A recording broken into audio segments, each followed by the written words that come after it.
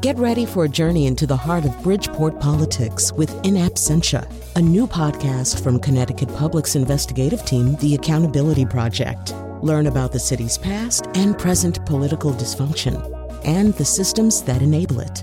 Tune in wherever you get your podcasts. Funding provided by Gregory Melville and Susan Fox and Kathleen Bromage. Amidst this pandemic, medical schools say they're getting way more applications, and credit goes to a certain Dr. Fauci. If it works to get more young individuals into medical school, go ahead and use my name. Be my guest. From the New England News Collaborative, this is next. We'll learn about some of the factors driving applicants, including this Fauci effect. And the shift to working from home meant Maine government workers drastically reduced their carbon emissions. I would say this is seismic. What a drop in transportation emissions could mean for climate change and for health.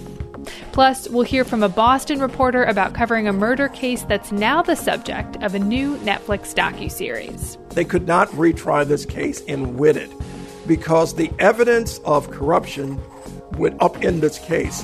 It's next.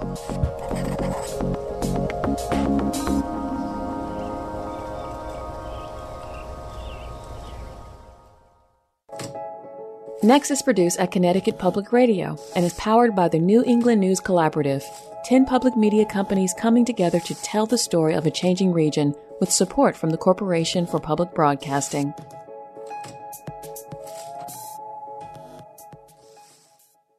I'm Morgan Springer. Thanks for joining us. On Next, we've heard about the terrible toll that COVID-19 has taken on nursing homes, making them one of the riskier places to live in New England right now. More than 70% of virus deaths in Connecticut, New Hampshire, and Rhode Island have happened in these facilities, according to data from the Kaiser Family Foundation. In Maine, Massachusetts, and Vermont, it's at least half of the deaths. These elderly residents often live in tight quarters with roommates, eat in communal dining halls, and the staff float from patient to patient, not to mention that older adults are at higher risk of becoming severely ill with the virus. We're going to begin today's show in Vermont, a state that had been more insulated from the virus than the rest of New England and the country. But as Vermont Public Radio's Liam Elder Connors reports, 10 elder care homes have experienced outbreaks of COVID-19 in recent weeks. Four Seasons Care Home in Northfield discovered its first case of COVID-19 in early November. One resident got tested when he went to the hospital for a non-COVID issue, according to co-owner Ashley Hudson. She says it was surprising. None of the staff had reported symptoms in their daily screenings, and none of the residents, who are screened twice a day, reported anything. So by the time the asymptomatic people tested positive, it was just all over. In less than a week, there were 22 cases at the 37-bed facility. Some of the residents, like 63-year-old Judy West, tested positive and started to feel sick. West says she got a cough, a headache, and a runny nose. Well, I was scared at first because you never know if you're going to die or not. The 32 residents were confined to their rooms and staff delivered meals. They also got commodes so they wouldn't have to use the communal bathroom. The weekly bingo game was canceled.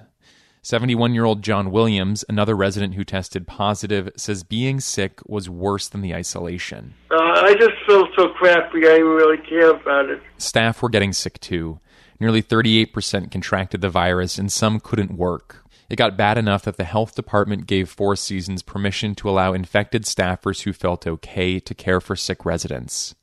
Hudson, the co-owner, was one of those who tested positive and kept working. I mean, I can't tell you how many times I cried. The residents here are our family. Lots of them don't have family that even, come to visit them or anything. So you kind of feel a feeling of being a failure and not being able to keep it out of the home. More than 30 residents and at least 9 staff contracted the coronavirus at Four Seasons, according to Hudson. State data indicates one resident at the facility died, but Hudson said that resident, who died last week, had tested positive several weeks ago and showed no signs or symptoms of COVID-19 when he died. But not all elder care facilities in Vermont have been so lucky. Nearly all the fatalities reported since November 16th have been at long-term care facilities. State health officials have attributed the outbreaks to the rising levels of coronavirus in Vermont and said many likely stemmed from asymptomatic workers inadvertently bringing the virus inside facilities. We've been taking a really aggressive testing strategy. Kayla Donahue is the leader of the health department's outbreak response team. She says the state increased its testing regimen so it can quickly identify positive cases and isolate them. Many residents and staff members at these facilities are getting tested daily while we're trying to, learn more about the facility or when there's an active outbreak happening. While the new testing strategy might mitigate the severity of future outbreaks, for facilities currently fighting off the virus, maintaining adequate staffing levels is the immediate concern. At Elderwood in Burlington, more than 50% of its residents have contracted the coronavirus and at least 10 people have died. 2 people working at the facility who asked not to be named said staff were exhausted, stressed, and scared. "You're running around and it feels like your head's cut off," said one of the staffers. A spokesperson for Elderwood acknowledged that staff was, quote, stretched and said they were working with local health officials to keep adequate staffing levels. One of those partners is the University of Vermont Medical Center. President and Chief Operating Officer Stephen Leffler says the hospital is in daily contact with Elderwood. We have physicians going there to help deal with the issues. We've accepted patients from Elderwood when appropriate. We've added support there when appropriate. The state is hoping to address future staffing shortages with a new group of trained nurses who can be deployed during outbreaks.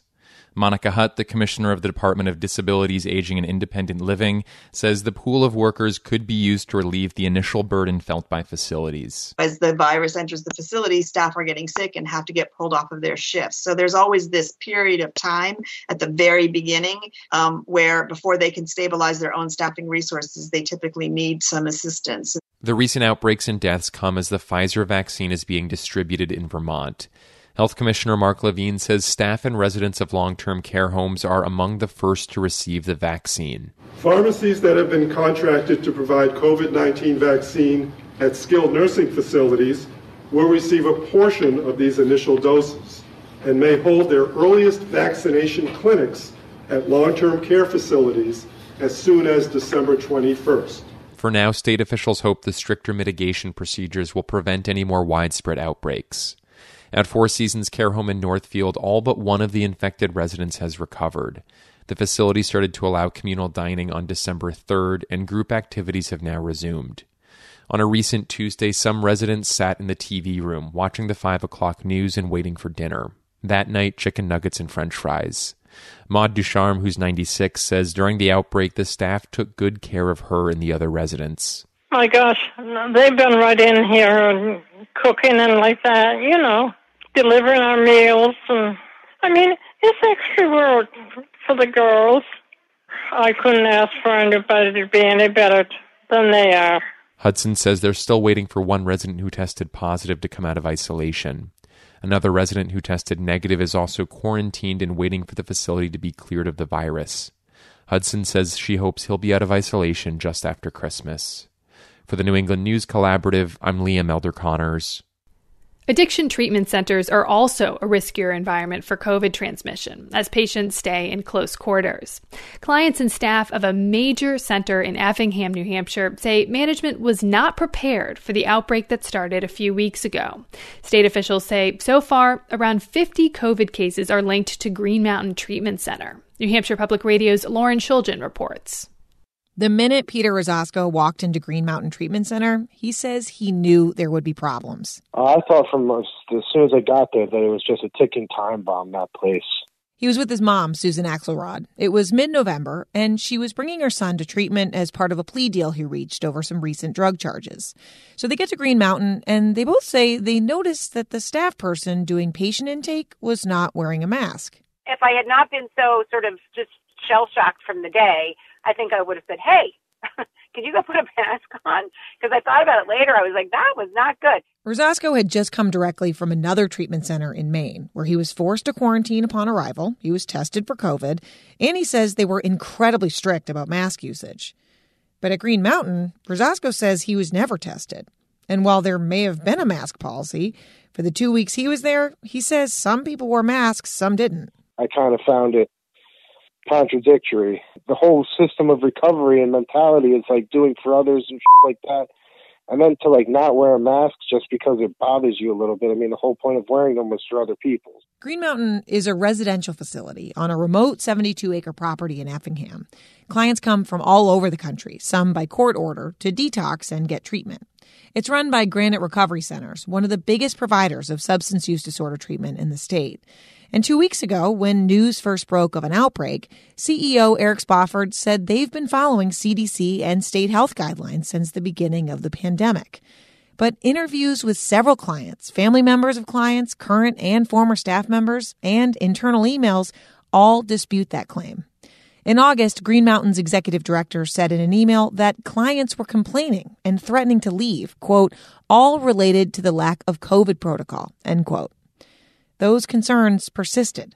3 months later, everyone I talked to told the same story, that basic COVID precautions were not enforced consistently at Green Mountain. Take the dining hall. Here's Peter Rosasco again. You'd have the entirety of the campus, minus the small IOP program, going down the same buffet line, touching the same serving utensils without masks on, whatever. No one was really sterilizing their hands. And then we all sat very close to each other eating. I also heard concerns about the vans. Not everyone in treatment at Green Mountain stays at the mountain. Some clients stay at a former inn run by Granite Recovery Centers about 35 minutes away. And to get back and forth, people told me clients are often crowded into these vans. Rosasco says he felt like a sardine in a can. And again, he says, not everyone was wearing a mask. On November 28th, the company says it notified the state health department of a COVID outbreak at Green Mountain. But multiple clients say they didn't hear about it from staff. They heard about it from each other. A client named Mike, who asked us not to publish his full name, he found out a friend at Green Mountain had tested positive, and he figured people should know about it. So he stood up in the middle of a class. I said, everybody in this room is exposed. And that was a hard pill to swallow for a lot of people because they just didn't know. And I mean, in a way, if we hadn't, stood up and started talking about this, I didn't get the sense that anybody was going to say anything. Meanwhile, Peter Rosasco heard word of the outbreak and was trying to stay in his room. He was living in that former inn run by the treatment center. He says he'd only step outside to smoke. And on one of these breaks, he noticed vans coming from Green Mountain. I was just outside smoking a cigarette, and I was like, what the heck are all these people doing? Don't tell me that they're the COVID positive people, which they were. Multiple people told me that staff moved clients who were positive or likely exposed to COVID from the mountain to the inn. That means in a building with people who didn't know yet if they had been exposed or not. I heard a lot about lax quarantine procedures, like staff hanging a plastic sheet in a doorway to separate COVID-positive clients from other people. As all these stories were coming to me, I got an email from Granite Recovery Centers. They said Green Mountain was launching a new addiction treatment program, one specifically for people with COVID. Again, the COVID outbreak at Green Mountain is ongoing, and now the company is inviting more people with COVID up to what they say is an isolated unit that follows CDC guidelines. I asked CEO Eric Spofford about this new initiative, and he told me people dealing with addiction and COVID can't wait for their quarantine to end to get help. For our clients, the risk, COVID certainly is risky, but addiction is riskier. 14 days is an eternity for somebody that's seeking help for a substance use disorder. And a lot can happen in that. And there's a lot of risk in waiting that time. But when I asked Spofford about his staff's ability to safely care for COVID patients, given the complaints I've been hearing, his press spokesman, Josh McKelvin, cut me off. I've heard multiple times from multiple people that the mask policy... Hey, Lauren, I hate to interrupt.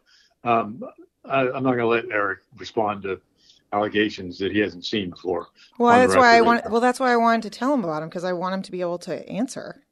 Well, we need to see that in writing. I mean, I can't. It's just, that's everybody's got their hand out anytime they see an opportunity. I'm not saying there might not be some concern out there, but you got to. After the interview, I sent them an email with a detailed list of these staff and client complaints. Spofford didn't write back. McKelvin, his spokesman, did.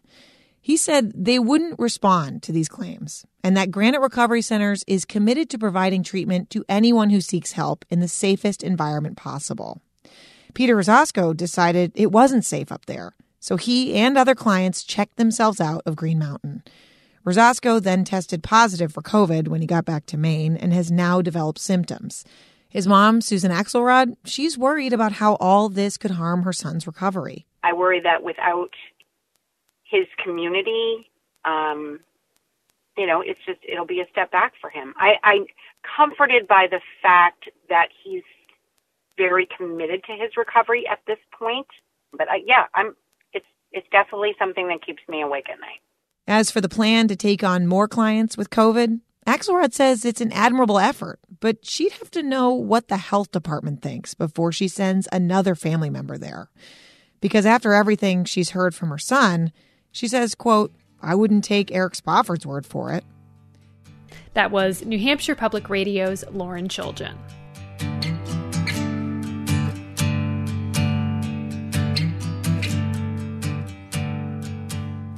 Now, a potential bright spot in this pandemic, medical schools report applications are up dramatically.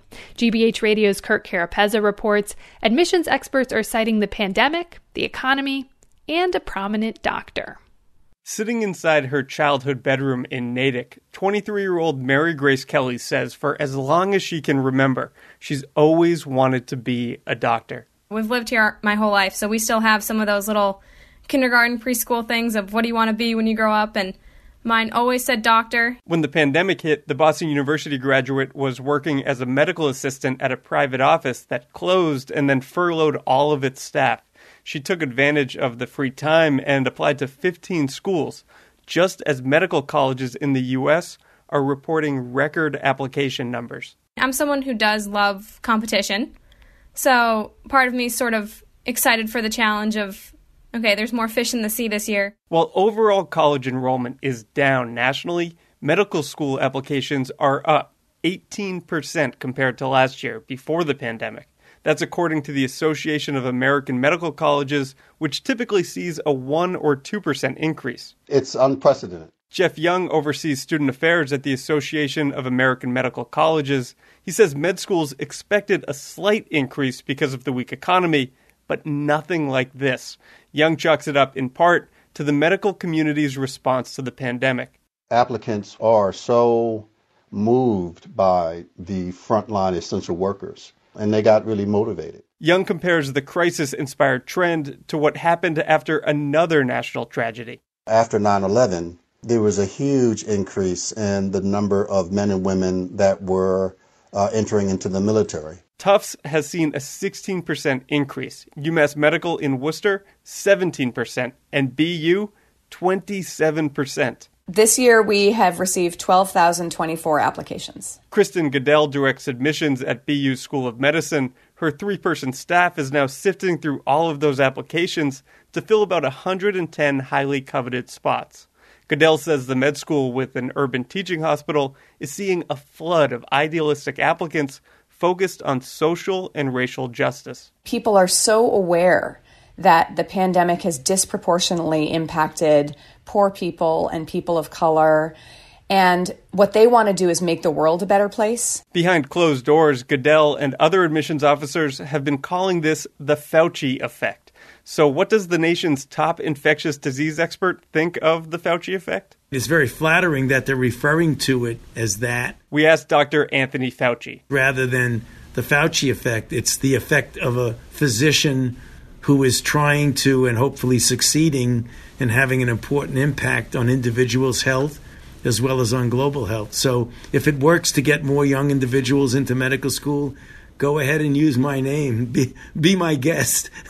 Fauci says he sees the flood of medical school applicants as a sign that people are thinking about social justice and their responsibility to others. That counterbalances, I hope, and maybe would even overcome the other side of the coin, which is the fact that people have no regard at all for society and only just focusing very selfishly on themselves. One applicant Fauci has inspired is Sam Smith of Somerville. He says Fauci and the pandemic have made him change the specialty he wants to go into, to infectious diseases. I've always been a little interested in it, I think growing up I read quite a few of those, Hot Zone and some of those infectious disease books, but it kind of put everything in perspective, right, when you see thousands and thousands of people getting sick. In Natick, Mary Grace Kelly says Fauci and other physicians battling the virus have inspired her, too. There's definitely a call to arms thinking that if there's another pandemic, it'll be up to us. 2 aspiring doctors contributing to the historic increase in med school applications. For the New England News Collaborative, I'm Kirk Carapezza. As 2020 comes to a close, we'd like to hear from you. How are you coping during these cold pandemic winter months? Are you setting particular intentions for the new year? Leave a comment at 860-275-7595. Again, 860-275-7595. Or you can email us at next@ctpublic.org. One more time, that's next@ctpublic.org. And thank you.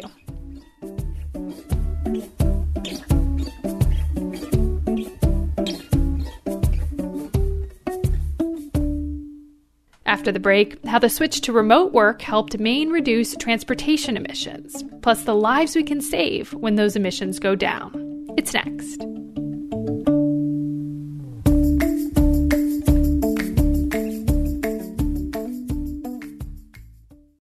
Next is made possible in part by our founding supporters who believe in the power of collaborative news coverage, including the Common Sense Fund, supporting the New England News Collaborative in its coverage of climate change and the evolving clean energy economy. Support also comes from Douglas Stone and Mary Schwab Stone through the Smart Family Foundation of New York. Welcome back. I'm Morgan Springer. Since the pandemic's early days, Maine government workers have reduced their car travel a lot. To be exact, by 1 million vehicle miles a week, thanks to rapid wholesale adoption of work-from-home policies. The preliminary data are opening an unexpected window on the future of telecommuting and its potential to deliver substantial reductions in global warming pollution. Maine Public Radio's Fred Bever reports. Last year, before anyone heard of COVID-19, Maine's legislature authorized a comprehensive analysis of telework's potential costs and benefits for state government and its employees. But as the research project got underway, the pandemic hit, and by April of this year, some 85% of the state government's workforce, excepting public safety positions, was suddenly working from home. In a research update to state lawmakers this month, Commissioner of Administration and Finance, Kirsten Figueroa, says the number of vehicle miles state workers drove dropped by more than 1 million miles each week. In the 30 weeks since, the state workforce saved an estimated 32 million miles worth of road time. I would say this is seismic. Representative Seth Berry co-chairs the legislature's Committee on Energy, Utilities, and Technology, and he was the original sponsor of the telework study legislation. As Berry notes, the pandemic forced a previously unimaginable experiment in the rapid adoption of telecommuting policies and practices. And he says it proves that telework holds big potential for reducing tailpipe emissions of carbon dioxide and other pollutants that contribute to global warming. The state of Maine climate emissions, 54% of them come from transportation, and if a large employer like the state of Maine can shift to 85% telework, that's massive. The state's memo estimated that CO2 emissions went down by 233,000 pounds a week as a result of the work-at-home effort. That means some 7 million pounds of CO2 emissions were averted since April. David Costello, Director of Clean Energy Programs at the Natural Resources Council of Maine, says the findings demonstrate that telework deserves more prominence in climate change policy in Maine and beyond. Particularly in the near term, while we wait for consumers to quite frankly fall in love with the zero-emitting vehicles, electric vehicles, right? This is a great transition opportunity. And potentially a lot cheaper than massive investments in electric vehicle or renewable energy infrastructure. And according to the state memo, preliminary data from an internal survey of state workers found that 89% of respondents said they were satisfied with telework. Not only governments, but companies are realizing that workers do get work done, and it is something that'll be part of, I think, many organizations going and businesses going forward, that they'll build in these remote work opportunities. Permanent, large-scale adoption of teleworking likely would create some new challenges. Those range from maintaining productivity among isolated workers to addressing racial, class, and geographic inequities in access to high-speed broadband or other resources needed for the virtual workplace. There seems to be a class problem here. Representative Ralph Tucker, a Democrat from Brunswick, points out that while so-called knowledge workers highlighted in the state report may easily transition to a home office, the jobs of many others require physical presence. What kind of class stratification do we have here? Are we going to let the professional class, white-collar workers, work at home, but require everybody else, all the delivery people, retail people, construction people, clerical folks, are we going to require that they continue to commute? Still, Representative Tucker, who co-chairs the legislature's Environment and Natural Resources Committee, says that while preliminary, the sheer scale of the estimated pollution reduction from telework took his breath away. It doesn't give any final conclusions. It points out that solutions that we might have to use in order to meet our climate emissions reduction goals may shift the way we work and play a lot. Finance Commissioner Figueroa declined comment on her memo. She says she'll wait until an outside consultant, the Sagel Group, completes its work and publishes a final report to be reviewed by stakeholders, including state workers' unions. The final product will include survey data collected about telework from other New England states, broadening even further the real-world data that the pandemic has so quickly generated. For the New England News Collaborative, I'm Fred Bever. When we drive, fly, take public transportation, or buy food that was carted across the country, we're part of the greenhouse gas emissions problem in the U.S. Transportation is the biggest source of emissions, but a group of Northeast and Mid-Atlantic states is trying to change that. They're expected to sign an agreement as part of the Transportation and Climate Initiative, or TCI, that would reduce carbon emissions from transportation. Participating states are expected to sign on by the end of the year. Here's how the plan would work. Gas and diesel distributors would pay a fee for each ton of carbon emitted. The revenue would go toward cleaner transportation. The initiative is controversial. Gas prices could go up, and not all New England states are expected to sign on. But the health benefits have been spelled out in a recent study from the Transportation, Equity, Climate, and Health Project, or TREC. Kathy Fallon-Lambert is a senior advisor at the Harvard T.H. Chan School of Public Health and a member of the team analyzing the potential health impacts of TCI. Kathy, welcome to Next. Thank you, Morgan. It's nice to be here. So how do transportation emissions affect our health? First off, as you mentioned, it contributes to climate change, and climate change can affect our health by increased exposure to heat waves and to extreme storms and weather events and to other health-related impacts like tick-borne diseases. And it also can affect our health by affecting air quality. So in addition to reducing greenhouse gas emissions, programs that could reduce other pollutants that contribute to air quality could be a health benefit. And then when we have access to safe biking and safe walking, we can gain more physical activity, and that can benefit our health by offering different modes of transportation that get us out of vehicles and gaining access to biking and walking.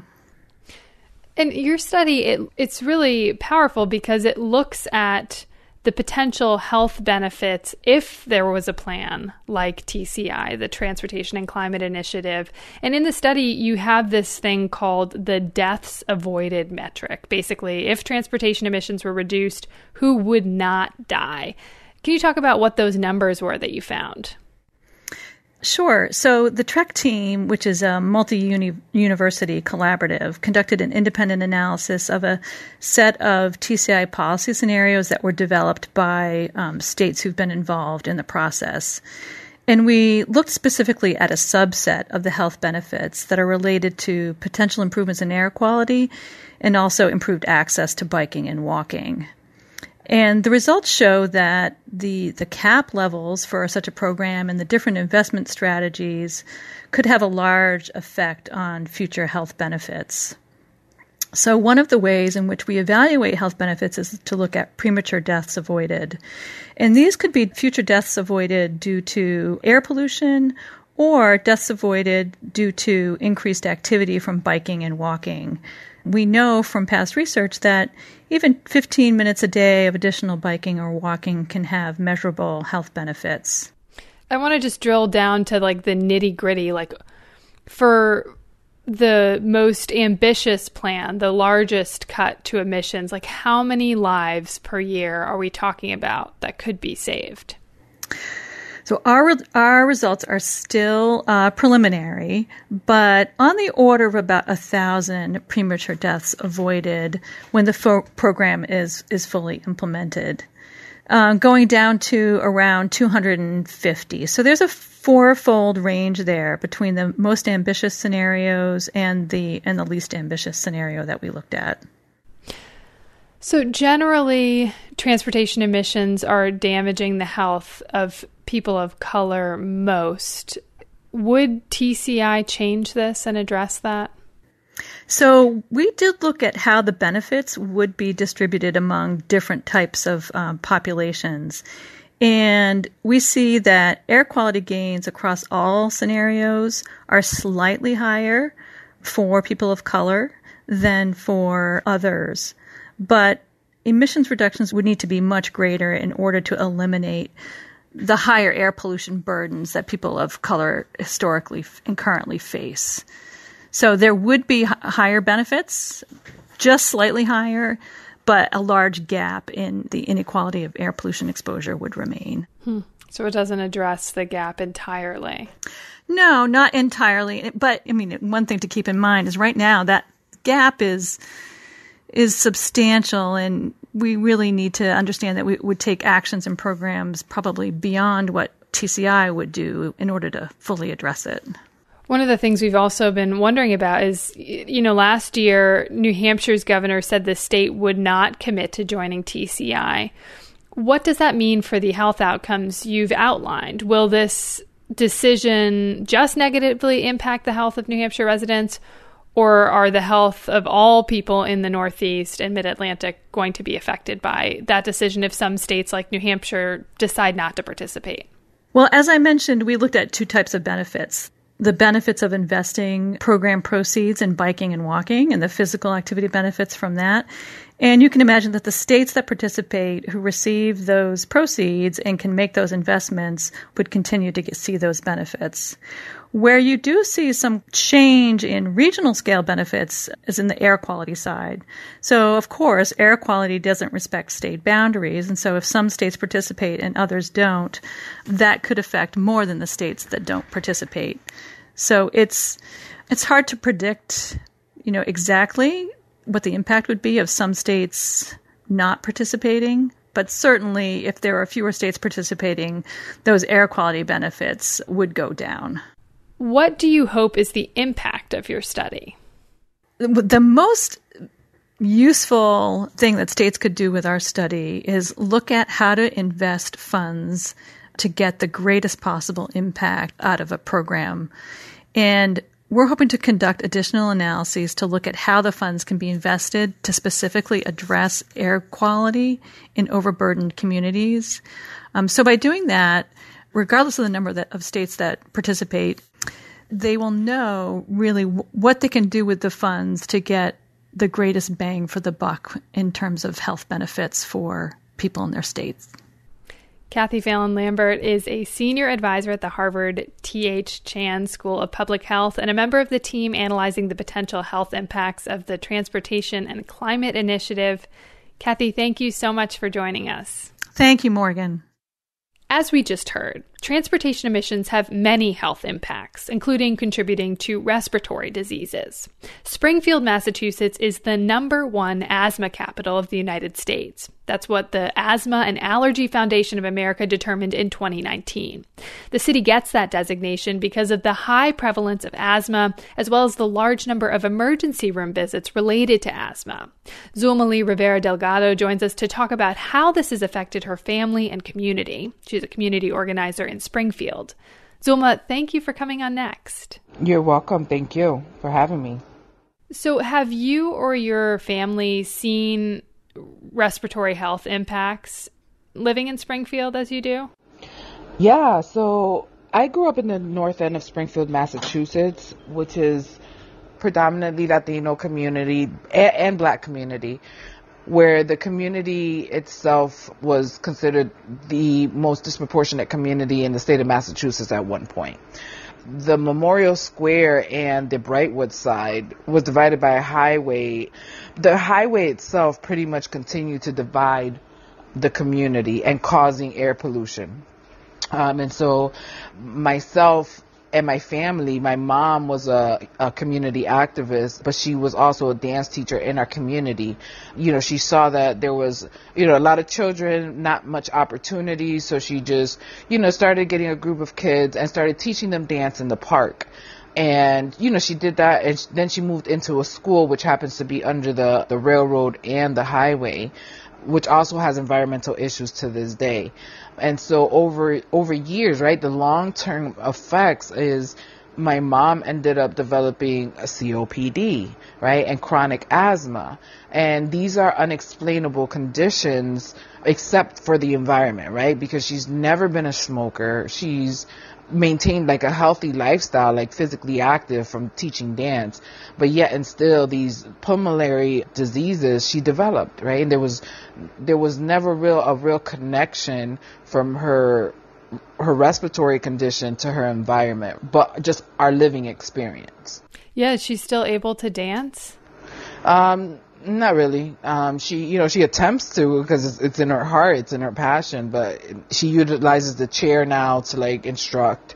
She'll get up and do a couple of steps here and there, but nowhere near, she's only 64, but nowhere near the capacity where she was when she was like in her, obviously 20s, 30s, and 40s, but, she still shouldn't be in a condition right now where she can't stand for a long period of time or walk, like even the stores, even when she goes to the grocery store, right? Like she needs an assistant wheelchair because she's unable to walk without losing her breath or even feeling lightheaded where she's going to pass out.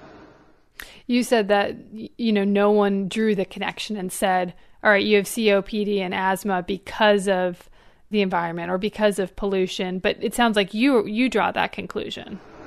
Well, sure. For my daughter who happens to go to this school, the infrastructure of her school itself over time just got bad, right? And so these spaces where they were once vibrant with community spaces are now condemned, right? Because of the water damage. I happened to go pick up my daughter one day who suffers from asthma.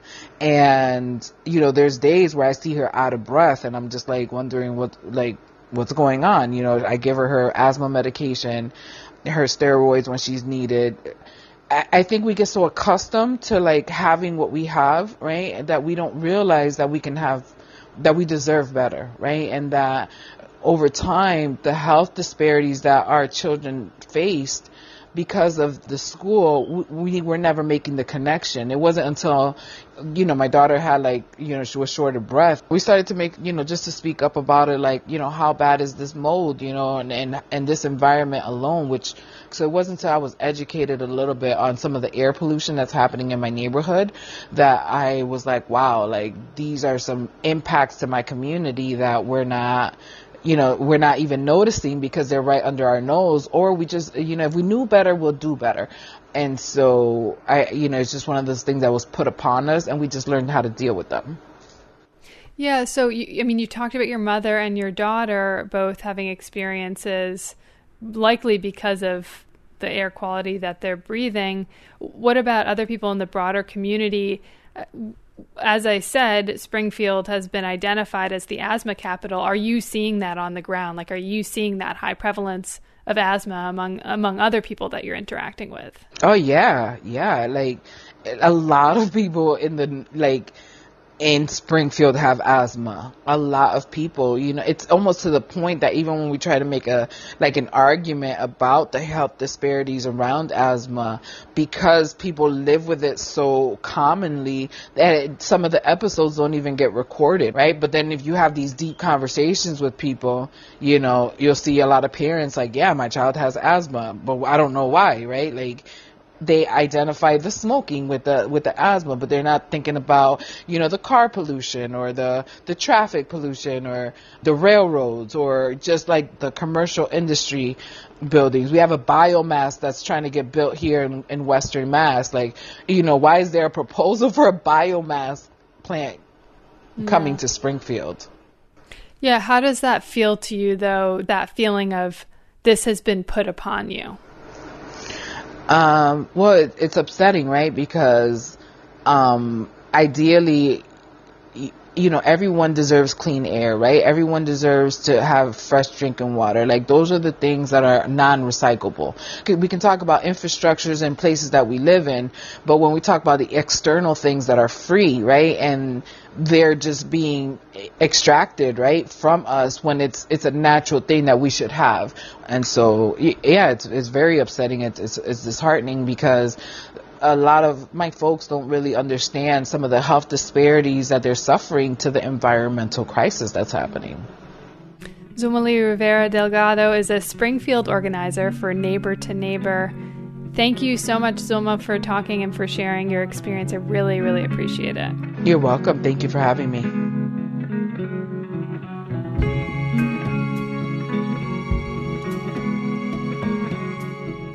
Coming up, a new Netflix docuseries, Trial 4, tells the story of a Boston murder case, and a local reporter makes an appearance.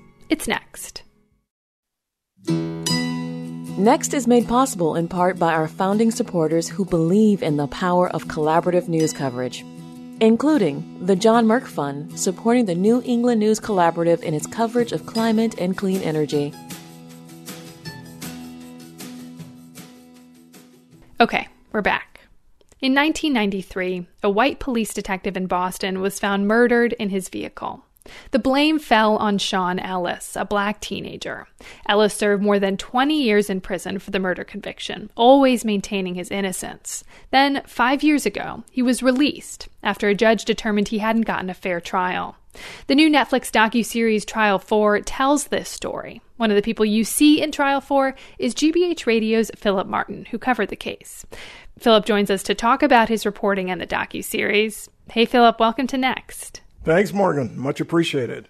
So, Philip, when did you start covering this story, and what was day-to-day coverage like? I started covering this really close to the time when the case was reaching its apex. The efforts by a number of people to make sure that Sean Ellis's case was reheard. And the charge was led by his attorney, as you know, Rosemary Scapiccio, charging in full steam ahead into the police department and the district attorney's office in Boston, demanding through Freedom of Information Act requests and other requests, information that had not been heard before. And what that information was, essentially, was evidence, strong evidence of corruption on the part of the very police officers who investigated the Sean Ellis case and the killing of this officer, John Mulligan. And that information was key. And the reason why Judge Carol Ball, Suffolk Superior Court, demanded a new trial. So the judge looks at this, says there's evidence of corruption, decides Ellis didn't get a fair trial. He's released. And then this is kind of at the point in the documentary where you make an appearance. It's when the current district attorney who decides what cases to try is stepping down, and there's this hotly contested race to fill that seat.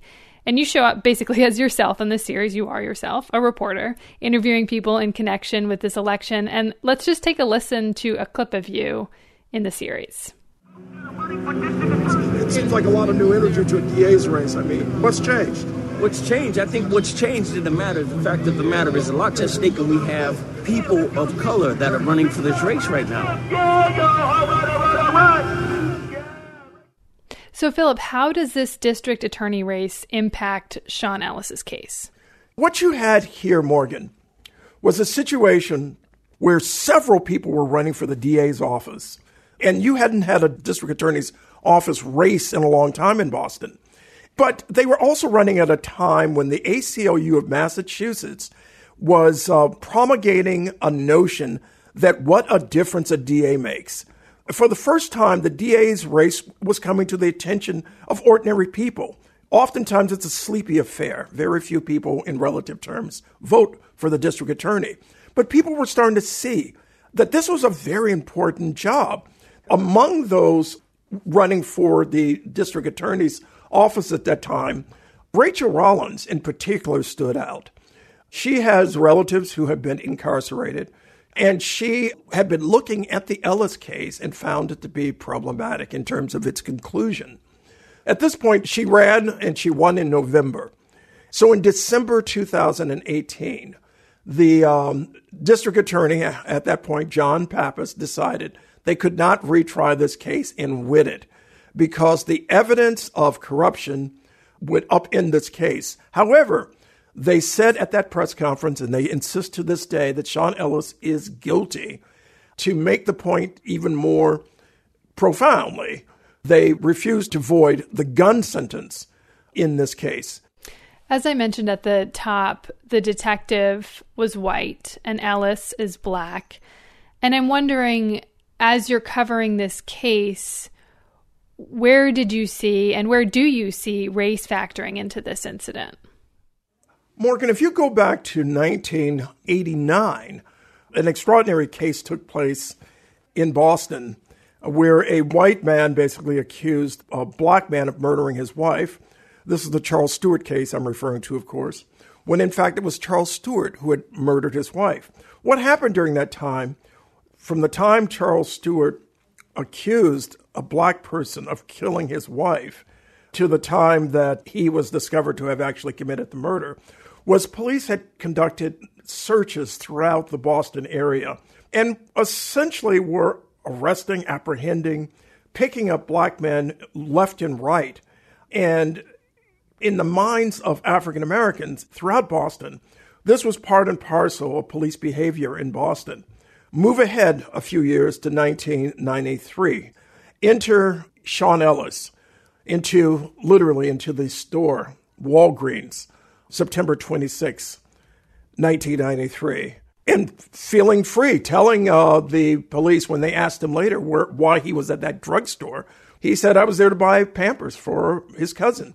But those words would lead the police to his door a few days later. Corruption was a big issue in the 80s, as you've talked about, in the 90s. What about today, right now? Has the Boston Police Department changed significantly since then? The Boston Police Department is run by an African-American reformist, William Gross. And he certainly would not accept explicit examples of corruption like we saw in the 1980s and 90s. But there are problems within the Boston Police Department. There are still concerns about over-policing, expressed often by African Americans, Latinos, Cape Verdeans. A lot of people in the community are concerned that things have not changed enough. So, and what about Ellis? You know, he's in his late 40s. He is free, but he spent more than 20 years in prison. Has he received anything to make up for all those years lost in prison, like a settlement? He hasn't. It's not to say it won't happen. I know he's considered it. I've spoken with him. I've interviewed him at his mother's house, in fact. He still maintains his innocence. What he's focused on right now is the fourth trial. The fourth trial, again, not on the murder charges, which have been voided, but now he's relying on a fourth trial to clear his name. He feels that a jury trial will clear him of the gun charge, and in clearing him of the gun charge has essentially exonerated him, is his belief and that of his attorney. He works at a place, I think it's called Community Works, and essentially works to give back, works with folks who are in housing projects, who are basically poor, desperate, circumstances that he grew up in the projects in Boston in the 1980s and 90s. Well, I want to thank you so much, Philip, for talking. Philip Martin is a senior investigative reporter at GBH Radio. It's been a pleasure having you on. Well, thank you, Morgan. I appreciate telling an important story. And thank you for that opportunity. And that's our show this week. You can find us wherever you get your podcasts. Just search Next New England. Next is produced by me, Morgan Springer, and Lily Tyson. Vanessa De La Torre is our executive editor. The executive producer is Katie Tolarski. The music you hear on Next is by musicians in New England. If you want to know who you heard today, visit our show page at nextnewengland.org. The New England News Collaborative is powered by the Corporation for Public Broadcasting, Connecticut Public Radio, Vermont Public Radio, New Hampshire Public Radio, Maine Public Radio, New England Public Media, CAI, WBUR, WSHU, GBH, and the Public's Radio.